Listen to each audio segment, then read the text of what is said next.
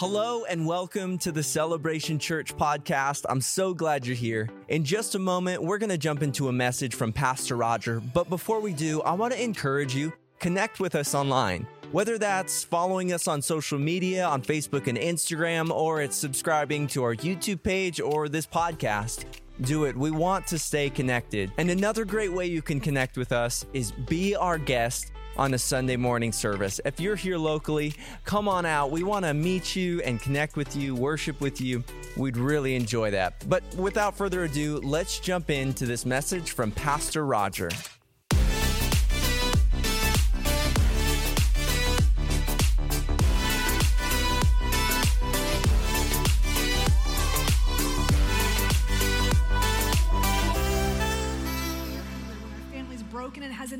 We have a need. And so I love that. And I really encourage you to do whatever you can to show up like a family. Not like, well, maybe not like, our actual families, because they don't always show up, but like family of God should show up, okay? Well, I want to say thank you for allowing me to come talk today. If you don't know, if you're a visitor here, I am not the pastor. Just cluing you in on that. No way, no how. Pastor Roger and Kim are on vacation on a much-needed, much-deserved break. And we are so glad they get a chance to get away and breathe and relax and enjoy themselves. And they're going to come back refreshed, and we are going to love that. And so if you're a first-time guest, welcome. We're just ordinary people. So if you're looking for perfection, keep on looking. But if you are here and you kind of like what you see, we'd love for you to come back. You need to meet Pastor Roger and Kim. They're super cool. They're amazing. And I know that they would love to meet you, so I hope you come back and get to know them. So today we're going to do a short message on a passage that I actually really love. I think I'm a story person.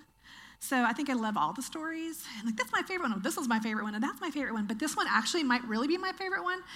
And mainly because there's so many nuances to it. There's so many levels in it that you could teach on this for a long, long time and not completely plumb the depths of it. And so I just really love this story. And as a matter of fact, a few years back, I taught on it at a retreat, and there was a few of you there. And so some of it might be a little familiar to you, but I'm really honored to be able to share it with you today.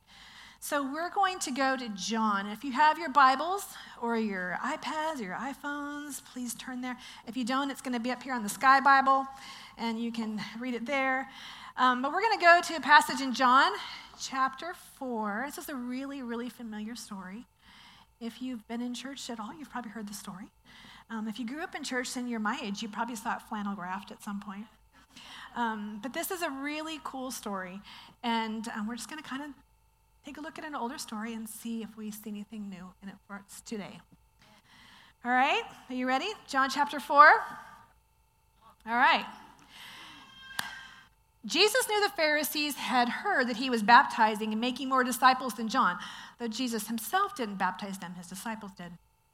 So he left Judea and he returned to Galilee. He had to go through Samaria on the way. Eventually, he came to the Samaritan village of Sychar near the field that Jacob gave to his son Joseph. Jacob's well was there, and Jesus, tired from the long walk, sat beside the well about noontime. Soon a Samaritan woman came to draw water, and Jesus said to her, "Please give me a drink." He was alone at the time because his disciples had gone into the village to buy some food. And the woman was surprised, for Jews refused to have anything to do with Samaritans. She said to Jesus, "You are a Jew, and I am a Samaritan woman. Why are you asking me for a drink?" And Jesus replied, "If you only knew the gift God has for you and who you are speaking to, you would ask me, and I would give you the living water." "Oh, but sir, you don't have a rope or a bucket," she said, "and this well is very deep. Where would you get this living water? And besides, do you think you're greater than our ancestor Jacob, who gave us this well? How can you offer better water than he and his sons and his animals enjoyed?" And Jesus replied, "Oh, anyone who drinks this water will soon become thirsty again. But those who drink the water I give will never be thirsty again. It becomes a fresh, bubbling spring within them, giving them eternal life." "Oh, please, sir," the woman said, "give me this water. Then I'll never be thirsty again, and I won't have to come to this well here to get water." Go get your husband, Jesus told her. I don't have a husband, the woman replied. Jesus said, you're right. You don't have a husband. You've had 5 husbands. And the one you're not even married to the man you're with right now. You certainly spoke the truth. Sir, the woman said, you must be a prophet. So tell me, why is it the Jews insist that Jerusalem is the only place of worship, while we Samaritans claim it's here on Mount Gerizim, where our ancestors worshipped? And Jesus said, believe me, dear woman, the time is coming when it will no longer matter whether you worship the Father on the mountain or in Jerusalem. You Samaritans know very little about the one you worship, while we Jews know all about him, for salvation comes through the Jews. The time is coming, indeed it's here now, when true worshipers will worship the Father in spirit and in truth. And the Father is looking for those who will worship him that way. For God is spirit, so those who worship him must worship him in spirit and in truth. So the woman said, well, I know that Messiah is coming, the one who's called Christ, and when he comes, he will explain everything to us. And then Jesus told her, ta-da, like I'm the Messiah.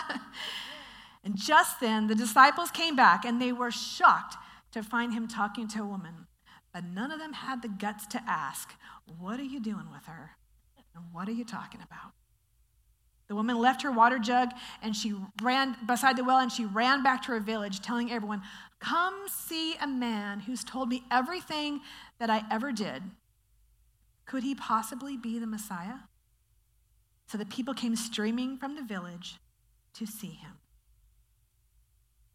Come see a man. Dear Lord, I thank you for this group. And I thank you for your presence in this room. And we certainly felt your presence earlier while we were singing and worshiping you and talking about who you are. And so I pray that right now your presence will become very, very, very felt in this room. That as we begin to discuss you in this story and how you show up to real people in real situations and in real places, that your palpable presence will let us realize who we are and who you are. I thank you for your goodness and your grace, and I thank you that you always show up, especially when we least expect you. Thank you. How many people here from a small town? Quite a few. I love big cities. I really do like them very, very much, but I'm actually from a very small town in Alaska, which is a little different than towns here in this region. The town that I grew up in was actually on an island. And so it was 100 miles long and 20 miles wide, but it was all mountains and then ocean, and the next stop is Japan. And so it was like out there, and there was only 14 miles of road, like going straight up and down. And so half of that was gravel and half of it was paved, but 14 miles is not big, and that is a small town with a small amount of road, and that is a really hard place to be, because when you're there, you can only get there from plane or boat, and like you're stuck. You are stuck. And small towns are great because you can have a lot of fun, and you can everybody knows everybody, and there's kind of a nice community feel, but it's also really a bummer when you're a teenager and trying to get away with stuff, because everybody knows everybody, and everybody has a mouth, right? At least that was my experience. So I would do as much as I could to have fun, but it seemed like no matter what I did, my parents would find out. My dad and my mom were pastors, and so everybody had to tell what the pastor's daughter was doing. So that was kind of a really, really hard thing for me growing up. But I did have a lot of fun. I mean, there was multiple times when I remember going off with my friends and going out and doing something. I'd come home, and my dad would just be like, so where you been? And I'd be like, nowhere. And he had already heard the story from somebody who'd called him, who saw his daughter doing something she shouldn't be doing somewhere in town. So it would always feel like a problem for me. So I eventually found out the people that I could trust and people I could hang out with. And it was really hard too, because I had a family who were also very, very nosy. And I have a sister who's 2 years younger than me, and she got into her own little bit of stuff too, and she could keep her mouth shut, so that was kind of nice. But then I have a brother who is 10 years younger than me, and he had a little mouth on him. And when you're 16 and you have a 6-year-old brother who just talkie, that is not convenient. It's not helpful at all. And so I remember doing what I could do just to like get through my life. And then eventually he got to where he was annoying as all could be, and I could not stand it. Now, in this small town, we had 2 radio stations. We had one that was an NPR station, and you just hear news all day long. And at night, they'd play classical music, which is okay. I like classical, but not like all the time. And they had another station that was just kind of like a generic station, and like there'd be like 1 hour of country, 1 hour of rock, 1 hour of this, and it was just kind of like a free-for-all. So that was the one I would listen to when my parents weren't around. And I remember calling in and like, especially call-in hours, you can get whatever you want. Because this was back before, like I think Walkmans were out. It certainly wasn't around like Spotify and podcasts and all that. This is back in the good old days. So I remember calling in and like asking for like classics like U2 and Boy George and, you know, really, really good music. So those were my things. And so they had this one like show on this radio station. It was at noon, and it was called Problem Corner. And at noon on Problem Corner, you would call in and you would share what you needed. Now, we didn't have Facebook Marketplace. We didn't have Craigslist. I don't even think we had like penny savers. There was just nothing. And so you would call in and you'd say, I need to have my wash machine fixed. You know, and you give your phone number and somebody would call you, hey, I happen to repair wash machines, or I'm having a garage sale, or my dog just had puppies and I need to get rid of them. It was Problem Corner. This is where the whole community everybody would tune in to see what was going on. This is where you'd say, we're going to have, a dance at the local Brotherhood Club or whatever it would be, and people would know the news. So I had this problem, and I knew that there was Problem Corner, and I figured, that's a solution. So I decided I needed to get rid of my brother because he had gone too far. So one day, I went into the kitchen and I got the wall phone, and it has those long cords. Remember, they're 20 feet long? And so I brought it clear over around to the back corner by the wood stove, and I'm calling in a Problem Corner, and I'm waiting and waiting, and the guy answers my call, and I say, hi, this is my problem. I have a brother I need to get rid of. And the guy was just kind of excuse me? And I was totally serious. I didn't pick up on the cues at all. And I began to tell him my situation. And I told him how he's super, super funny and annoying, and he leaves his stuff everywhere, and I fall on his toys, and he gets his way all the time, and he's super, super mouthy, and he is available for anybody looking for a child. So I gave his description. I gave his name. I gave our address. I had actually told him I had packed a little bag and left it on the porch with his toys and some pair of pants. And I was completely serious. I figured it was going to solve all my problems. And right about then, the guy says, is this Ellen? And I was like, oh, small towns. And at that same time, I saw this flash come out of the laundry room, and it was my mom, who, like everybody else in town, was listening to the radio and heard her daughter telling everybody where they could come and kidnap her child. So she came out of there raving mad. And so I dropped the phone and ran off and still had my problem. So still had that problem today, actually. He's been around a lot. But I know what it feels like to be in a small town where you just can't get away from anything. Everybody knows all your business. Everybody's in your story. They know what's going on. They know what you need, what you don't need, what you've done, what you haven't done. They know everything about you. And I kind of feel like that's what this woman was up against. She just couldn't get away. Everybody knew her. They knew her story. She was just stuck. This is such an interesting passage because in the passage it says that Jesus had to go to Samaria, and that's really actually not a really accurate translation because he didn't have to go there. As a matter of fact, that passage that he was taking was traveled quite a bit by the Jews, but they would go a long way around to avoid Samaria because the Jews hated Samaritans, hated them. This was not just you're a different football team, but they hated them because the Samaritans were half Jew, half Assyrian. And they represented the people who had harmed them for years and years and generations. They hated them so much that there was even a law in the Mishnah, which is the application of the Torah. And the law said if you have a Samaritan in your home and you give him a meal, you will reap fiery judgment on your entire family. Samaritans were avoided at all costs. So for Jesus to say, like, I have to go there, it wasn't like he had no other road options. Something was compelling him. Something in him said, I need to go there. There's something there that requires my presence.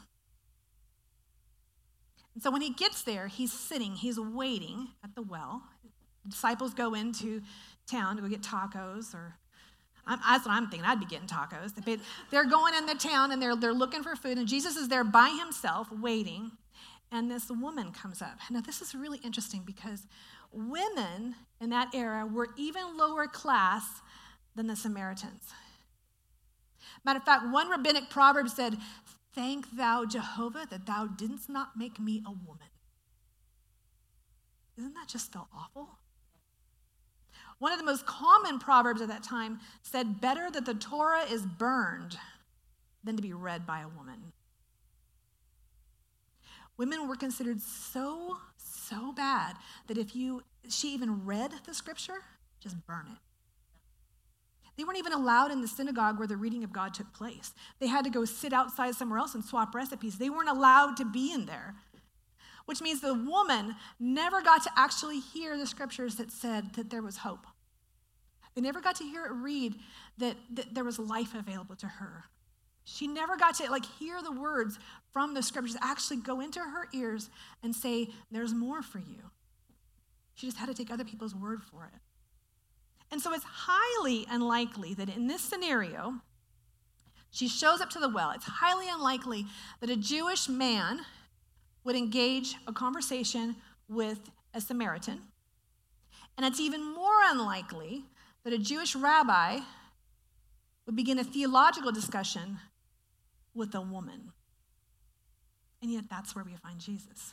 He goes out of his way to make himself known by the marginalized, the ostracized, the people who are looked down upon, the people who are set aside, the people who are said, you're not good enough, you don't deserve this.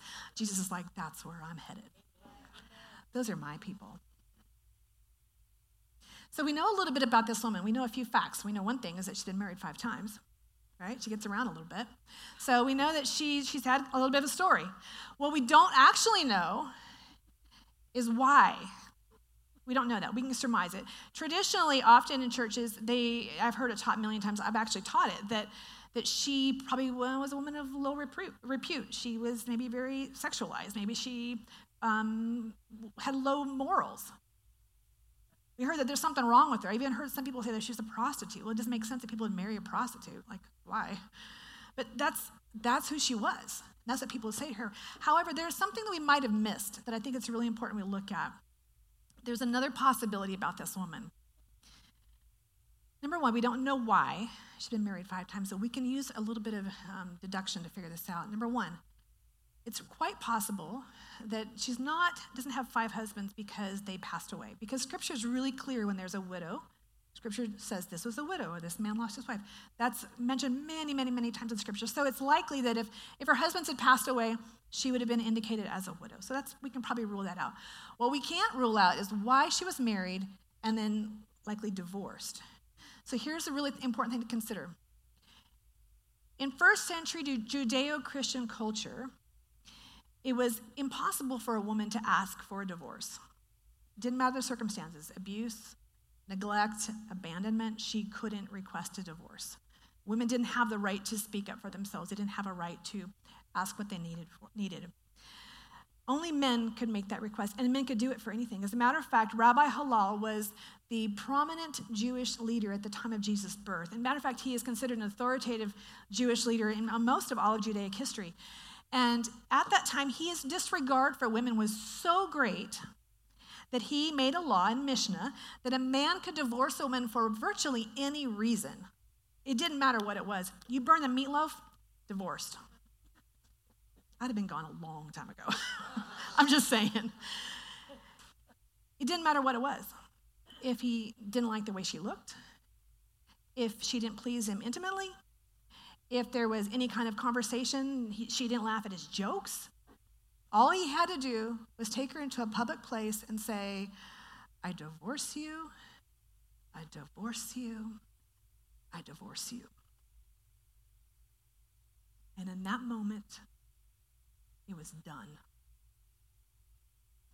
But here's the other thing about that culture is that when that happened, not only was her hope and her love destroyed, but a deep shame would come over her. She was considered by the entire community to be no good, throwaway, trash, she used up, just forget it, move on, find somebody else, because she was over with. So it was extremely unlikely for a woman to be married twice, 3 times, 4 times. It didn't happen. So many scholars will say that the reason that it's possible that she was married 5 times likely was not because she was loose. It might have been because she was so great. That is the only reason a man would risk marrying someone with such a bad reputation. So it's really possible she was beautiful. It's really possible she was the kindest person, had great character, was someone worthy, someone that people wanted to be with. And that's the only reason a man would say, you know what, I know you got a lot of baggage, and I heard a lot of stuff about you, but I'm willing to take that risk because you're worth it. So that may have been what's actually happening. Here's another thing to consider. Even though there are 5 men who said that about her, all 5 of them walked away. Now, one of the most prominent reasons for a person to request a divorce during that time was infertility. Because families, that was your survival. It was your livelihood. It was your protection. So if a woman couldn't have children, that was a deep, deep, deep shame. And so what's really likely is that she wasn't a terrible, terrible woman. She was a woman whose body didn't work the way she wanted it to. And so because of that, it's really possible that she paid a price that she never asked for. She carried a burden with her that nobody would want to carry. So now she's been taken for test drives 5 times and 5 times repeatedly told she's not enough. She's living on the edge of town with another man in shame, likely because if she didn't live with someone, she could have been turned into a slave. She could have been sold. She could have been starved to death. She needed somebody, but why risk it a 6th time? I mean, I certainly wouldn't have. And that's where Jesus finds her. We know many parts of this story. We know her sneaking up to the well in the middle of the day, in the heat of the day, trying to get away from people in their mouths. What we may not know is that maybe she was innocent of the rumors that had maligned her. And she was just trying to survive. And so it's there that Jesus meets her. And I love the way he does this. The first thing he says to her is, can I have a drink? And I just love that because I think as Christians, many times we go to people and we assume that everybody's screwed up and we have all the answers. So let me just fix you right up and go on your way. But Jesus doesn't do that. He doesn't walk up to her and say, clearly, you're just messed up. Let me take care of this for you. The first thing he does is he honors where she is.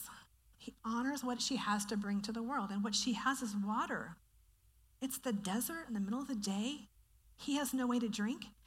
And he sees something of value in her, and he respects that. Someone who has nothing, and he gives her a little bit of dignity. Oh, I love that God approaches us like that. But it's still confusing for her. She says, why are you talking to me? Like, can you not tell that I'm a Samaritan woman and you are a Jewish guy? Because nobody talks to me. And he says, yeah, well, I want to talk to you. And he begins to tell her that he has something that she really craves, and that is living water. And of course she wants that water. She wants to be filled. She really wants to get away from going to the well in the middle of the day. I mean, I would have wanted that. And she's like, I want some of that water. And so he says to her, go get your husband. And in that moment, years of shame, years of abandonment, years of neglect, years of dashed hopes and dreams, and the things people have said, the barbs that have wounded her come falling, crashing down on her shoulders. Shame is one of the most horrific things that humans experience, but it is something that we all experience. It actually shows up in Genesis, the first story. It's in Genesis, in the garden. Shame shows up. Shame is the work of evil. Shame is what causes us to believe things that aren't true about ourselves, to believe lies, and believes that our experiences and the words that are spoken of us are really define who we are. And what happens when we have shame is our brain begins to change the way it understands things. Change is a deep undercurrent that will actually shift, like you made a mistake, you screwed something up, you stole a cookie and you shouldn't have, and all of a sudden it's, I'm worthless, I'm no good, I can't do anything right, nobody will ever love me, nobody will ever do anything right, I have to run, I have to hide. Because what shame does is shame begins to shift the way you see who you are, and then here's the really tricky thing, this is when you can begin to identify shame. The first thing that happens is people begin to hide. Shame causes a wedge. So people pull away from those that are around them. They might pull away physically. You'll be in a conversation with something and some random thing will be said and shame will be felt and somebody has to jet out because they're like, I can't handle it. It feels too intense. I can't do it. I got to go. They physically will remove themselves from the discomfort of shame. Sometimes it's just a verbal, or an emotional. They'll just shut down and they'll just they go flat. They'll refuse the conversation. They'll change the subject. They don't want to deal with it. That's shame. Sometimes they will push. Some of us are fighters, right? So when shame comes, what do? All right, bring it. And we're going to fight against it because the last thing we want is connection when we're in the middle of shame.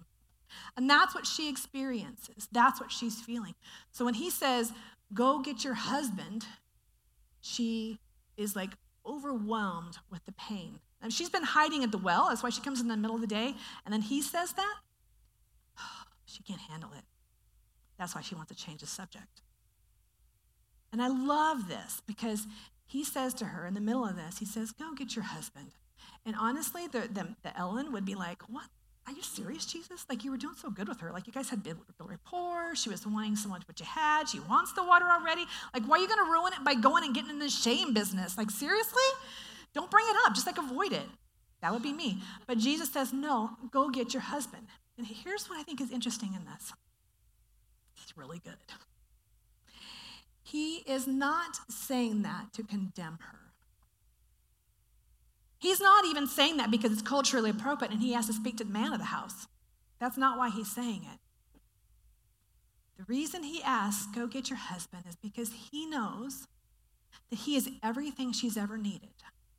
He knows that he holds within him everything that her heart has longed for, that her dreams have been. He has it all.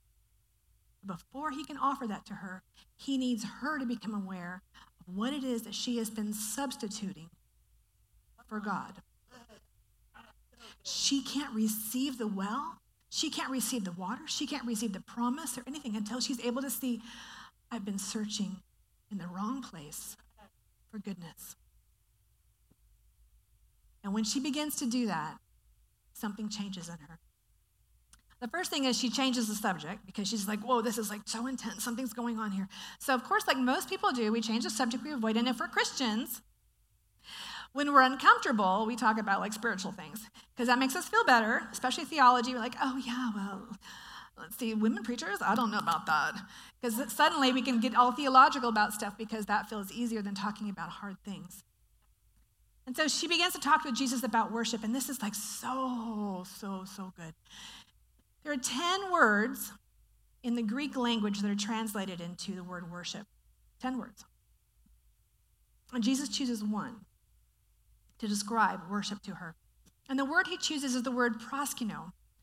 Now, many times in many Bibles, it'll be translated to bow down. When prostrate before the Lord, laying down, bow down. But it's actually a two-word. It's a compound word. And the beginning is pros, which is to move towards. To move forward towards something. And kino means something very different. It means to kiss. To kiss. Consider this woman's story.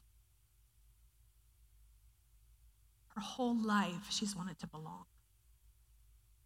Her whole life, she's wanted to matter. She's wanted to be good enough. She's wanted to be acceptable. She's wanted to be worth something. And so she has reached out for people and experiences and things, trying to find the place that her heart longs for. And every single time, she's turned away. Every single time she's told she's not good enough. She doesn't measure up. She's not going to mean anything. She gets kicked to the curb. Every single time she hopes that this will be the one who will truly keep his word and love me and it will last. And it never does. And then here on the outskirts of town and by an isolated well, she meets a man. And he's not condescending to her. He doesn't belittle her. He's not making a play. He's not coming on to her. Instead, what he says is he looks into her eyes and he says, "Woman, if you will move toward me with your affection, everything you've ever desired will be met. All the things you've ever needed in your life, the things you've struggled for, the things in the middle of the night you've prayed for and cried for and believed maybe it's real, maybe it's not. Am I worth it? Can it happen for me? It's all right here. But what it takes is you to turn towards me with your affection. Bring your hope to me. Bring your fear to me. Bring your longing to me. Bring the moments you thought you weren't enough. Bring it to me. Look at me for what your soul craves." He said, and when you look to me, when you bring your affections to me, you will recognize who you truly are. And her soul felt its worth. Genesis 1 talks about us being made in the image of God, called the Imago Dei, the image of God. What that means is that every one of us is created to be a reflection of him. Your body is a reflection of him. The color of your skin, the texture of your hair, the shape of your physique, that is a reflection of your creator. Your personality, introverted, extroverted, shy, courageous, cautious, logical, passionate, whatever it might be, that is a reflection of the nature of Jesus. And God put all of himself into you. His thumbprint is on you. That means that every human being that's ever existed, every human being that's currently here in this room and outside this room, they all reflect God. It doesn't matter their gender. It doesn't matter their culture, their ethnicity. It doesn't matter where they live, whether they go to church or not. It doesn't matter their political affiliation. It doesn't matter who they are. They are a reflection of an almighty God. He wanted her to see that who you are is not defined by what others say you are. Who you are is defined by what I've already said about you. What's really cool is in John 1, the scripture talks about how God came and the Word was made flesh and it dwelt among us. And it says that Jesus was full of grace and truth. And from his essence, from Jesus being, like his presence, we received grace upon grace. And that actually, the really cool thing about that particular word, when you look at it, it's not a definitive grace. It's not you received a grace. It's actually like there's no ending to that word, which means that it's in his presence, there's grace upon grace, upon grace, upon grace, upon grace, upon grace, upon grace. Like it doesn't end. When Jesus shows up on the scene, what you're experiencing, his presence, it's the fullness of truth. That's him, that's his essence. But it's also the fullness of grace. They're inseparable. You can't separate grace and truth. If you try to separate grace and truth, truth without grace is condemnation and judgment. That's not who he is. And grace without truth is denial, avoidance, like a wink. It's like, I didn't say anything. You're good. Don't worry about it. That's not actual grace. It can't truly be grace unless there's acknowledgement of the truth. Which is why when he says to her, like, what's your story? She has to come up with the truth. Like, if she doesn't do it, like, then there really isn't any grace. Like, it's not worth anything unless she can say it. In John 8, It says, we will know the truth, and the truth will set us free. That's such a cool word there. The Greek word in that part for know is the word gnost, which actually means, it's not know like knowledge. Like you're going to have knowledge of the truth. You're going to have information about the truth. You can write a book on the truth. That's not what it's saying. That word actually means appointment, encounter, experience. So what it's saying is that when you meet Jesus, you will have an appointment with truth. You will have an encounter with truth. You are going to have an experience when truth walks into the room and looks at you and says, this is your story. And when that happens, his grace will surround you and he'll say, but this is who I am for you and your story. And so that's what happens to this woman. He walks in, he meets her at the well. He's been waiting for her. He shows up at the well, and there she is. And he gives her a litany of truth, a 6-point litany on who you are. And he says, this is what you've been believing about yourself? This is who you say you are. You believe you're worthless and you have to go hide off in the middle of the day? You believe that all you're good for is trying to give someone children or trying to make people happy? And he says, I'm here to tell you something. That's not who you are. And when she sees him, every unmet desire, her grief and isolated loneliness, the failed attempts to make her hopes come true, all of her efforts have been tossed aside when his goodness and his grace shows up, and she witnesses that in his presence. And in that instance, for the first time in her life, she sees who she really is. And that's why she jumps up and she said, you got to meet this man. He's told me everything I've ever done. But that's not who I am. She's like, I finally see who I am. The band would come back. Today, my prayer is that we experience what this woman experienced at the well. There's nothing that you can ever say or do that will sway God's love for you. He created you. He designed you. He knows everything about you. And no matter what you've done, no matter what has been done to you, it doesn't change the fact that he loves you. It doesn't change the fact that you are his, that in his eyes, you are made right. Our worth is not based on our performance, our successes, our failures. It's not based on the experiences or the wounds that we carry. It's not determined by the expectations of others or their assessments of our lives. You do not get to define who I am. It took me a long time to figure that out. A lot of pain, a lot of heartache, a lot of being someone who I wasn't, until I realized the only one who tells me who I am is him. Oh, talk about being set free. That's what he offers us. You are who you are because it's what he says you are. Not because what you do, but because what he's already done for you.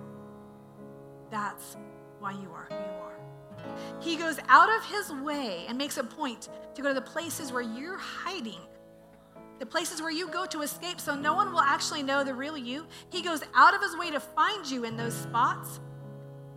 And he says to you, what have you been doing to substitute my presence?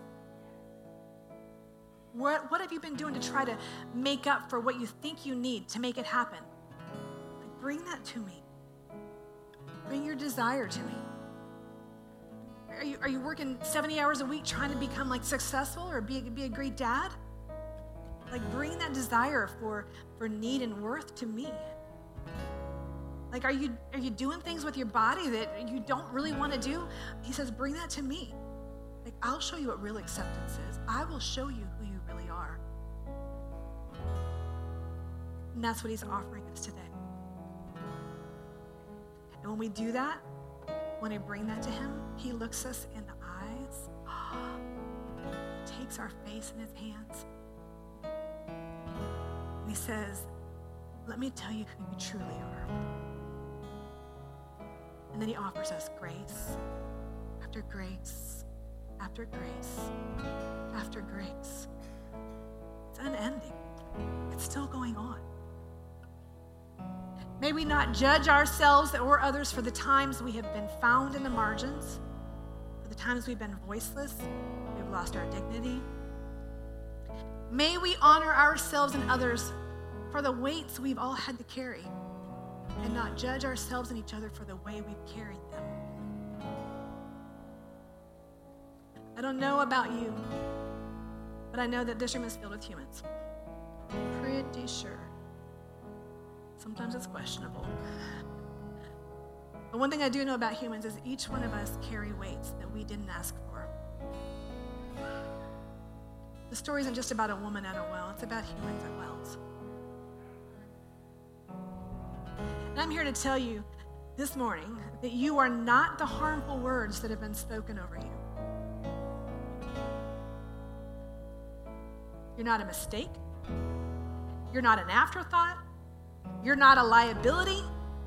You are not going to be angry just like your dad or walk away from everybody just like your brother. You're not going to be like crazy and unpredictable like that cousin that you have. That's not who you are. You're not defined by the sum of your actions or by the sum of other people's actions towards you. You're not going to fall in the same spiral as all your generations of families. That's not who you are. You will not be a statistic. You're not going to be a has-been. Instead, he says you are created in his image. You are a reflection of God Almighty. You're his child. You house his presence in your body. Oh my goodness. You're the salt of the earth. You're the child of light. You are chosen. You're beloved. You belong. I'd like everybody to stand with me. As we close today, I want to ask you a couple of questions. I love this story. Mainly because I just like story about really cool women. Just do. But the other thing is that this is a story that applies to every single one of us. And so I want you to ask yourself, where is it that you have found yourself hiding? What is the place that you go to in your life to kind of like pretend that you don't have things you just wish weren't happening for you? Some of us hide in, like, we literally go places like this. Wow. Some of us hide in our work. Some of us hide in identity that we create for ourselves, especially like social media online. We can curate this life that really isn't the truth about who we are. Where is it that you go to hide? He wants to meet you there. When you're there, I want you to ask yourself, what is it you've been doing to substitute his presence in your life? The things your heart needs, like, what have you been searching for in place of that? What is it that you've been using to pretend that it's all together? And the truth is, you know that it's just not happening the way you need it to happen. And I want to tell you, he wants to meet you there. He wants to take that substitute, and he wants to put himself in that place and say, I'm everything you've ever needed. Everything you've ever needed. You have trouble believing that. I want you first to try to risk saying it to him. Like, say it out, risk it. It's scary. It's really, it takes tremendous guts to tell the truth. But do it. Tell the truth to him. He can handle it. You're not going to freak him out. He's okay with that. And if you are able to do that, listen to what he says back to you. Like, listen to what he speaks over you. Listen to the places where he begins to like move inside your heart and begin to change things and shift things and move them around to make you who he's called you to be. If you can't believe it's true, find somebody that you trust who can walk with you in that grace. Who can say to you, that isn't who you are. I know how you've been living. I've been watching it. But it's not who you are. If you want to be the new person, in a few weeks we'll probably be doing the baptisms. get in the tank and come out a new person. Come out who you are, who he says you are. That's available to you. Lord, you knew us before we were even born. Your presence has been hovering around our lives for an entire life. You've been waiting for us, listening to us, watching us. God, I ask that you give us the courage to step in and to trust you with who we are. God, I know that there are wonderful, wonderful people in this room, and some of them know you deeply, and some of them are still trying to figure you out. That every single one of us have something that we are using as a substitute for you. So I pray that you will make that clear to us, that we will have the courage to lean into that and pursue you, because you really don't have a rival. The words that have been spoken over us, they are nothing compared to the words you speak over us. God, when your goodness and your grace and your mercy sweep in, you change the topography of our hearts, and our minds become free, and we become whole in you. And that's what we long for. That's what we pursue. And so I pray that over this group. And I also pray that anything that might come against them, anything that might make them question whether this is for them or it's real or it applies or it's good or it can happen or they're too bad, they've gone too far, things are too rough for you. God, I command that thing to leave in Jesus' name. Any things holding them back, any barriers, any schemes, any lies, let them just fall to the side so we can lean into who you say we are. You are a good God. And I am so grateful that you go out of your way to find me when I'm hiding and I'm alone. That's when you show up. Oh, thank you for that. Thank you for your goodness to this room. I pray that you speak to people's hearts right now. And I pray that as they leave and they go about their day, and this evening when they go to bed at night, that you will just hover, give them dreams, whisper in their ears, remind them, let me show you who you are. Let me show you who you are. Thank you for your goodness. Thank you for your grace. Upon grace, upon grace. Hey, I just want to say thank you again for tuning in to today's podcast. If you want to learn more about Celebration Church, I'd encourage you to go to our website, www.thecelebration.church, to find out more. Well, we love you guys, and let's continue to love God, love people, and change the world.